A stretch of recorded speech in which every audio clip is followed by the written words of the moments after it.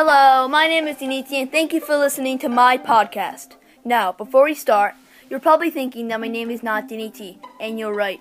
The only reason I name myself that is because it's the only name I know, and maybe, what my kid's name is going to be. You never know.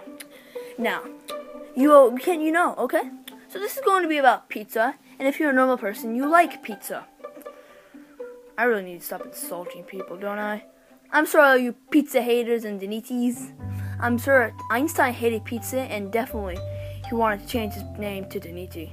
I actually know him, so, I know he wanted to change his name to Deniti, but his mom didn't want him to. Little secret.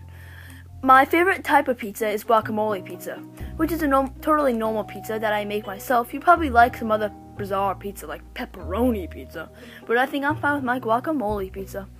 So I'm going to talk about the history of pizza.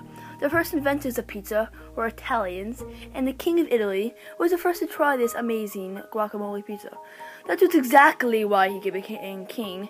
I'm to end this episode because I cannot think of anything else that has anything pizza in it. So bye!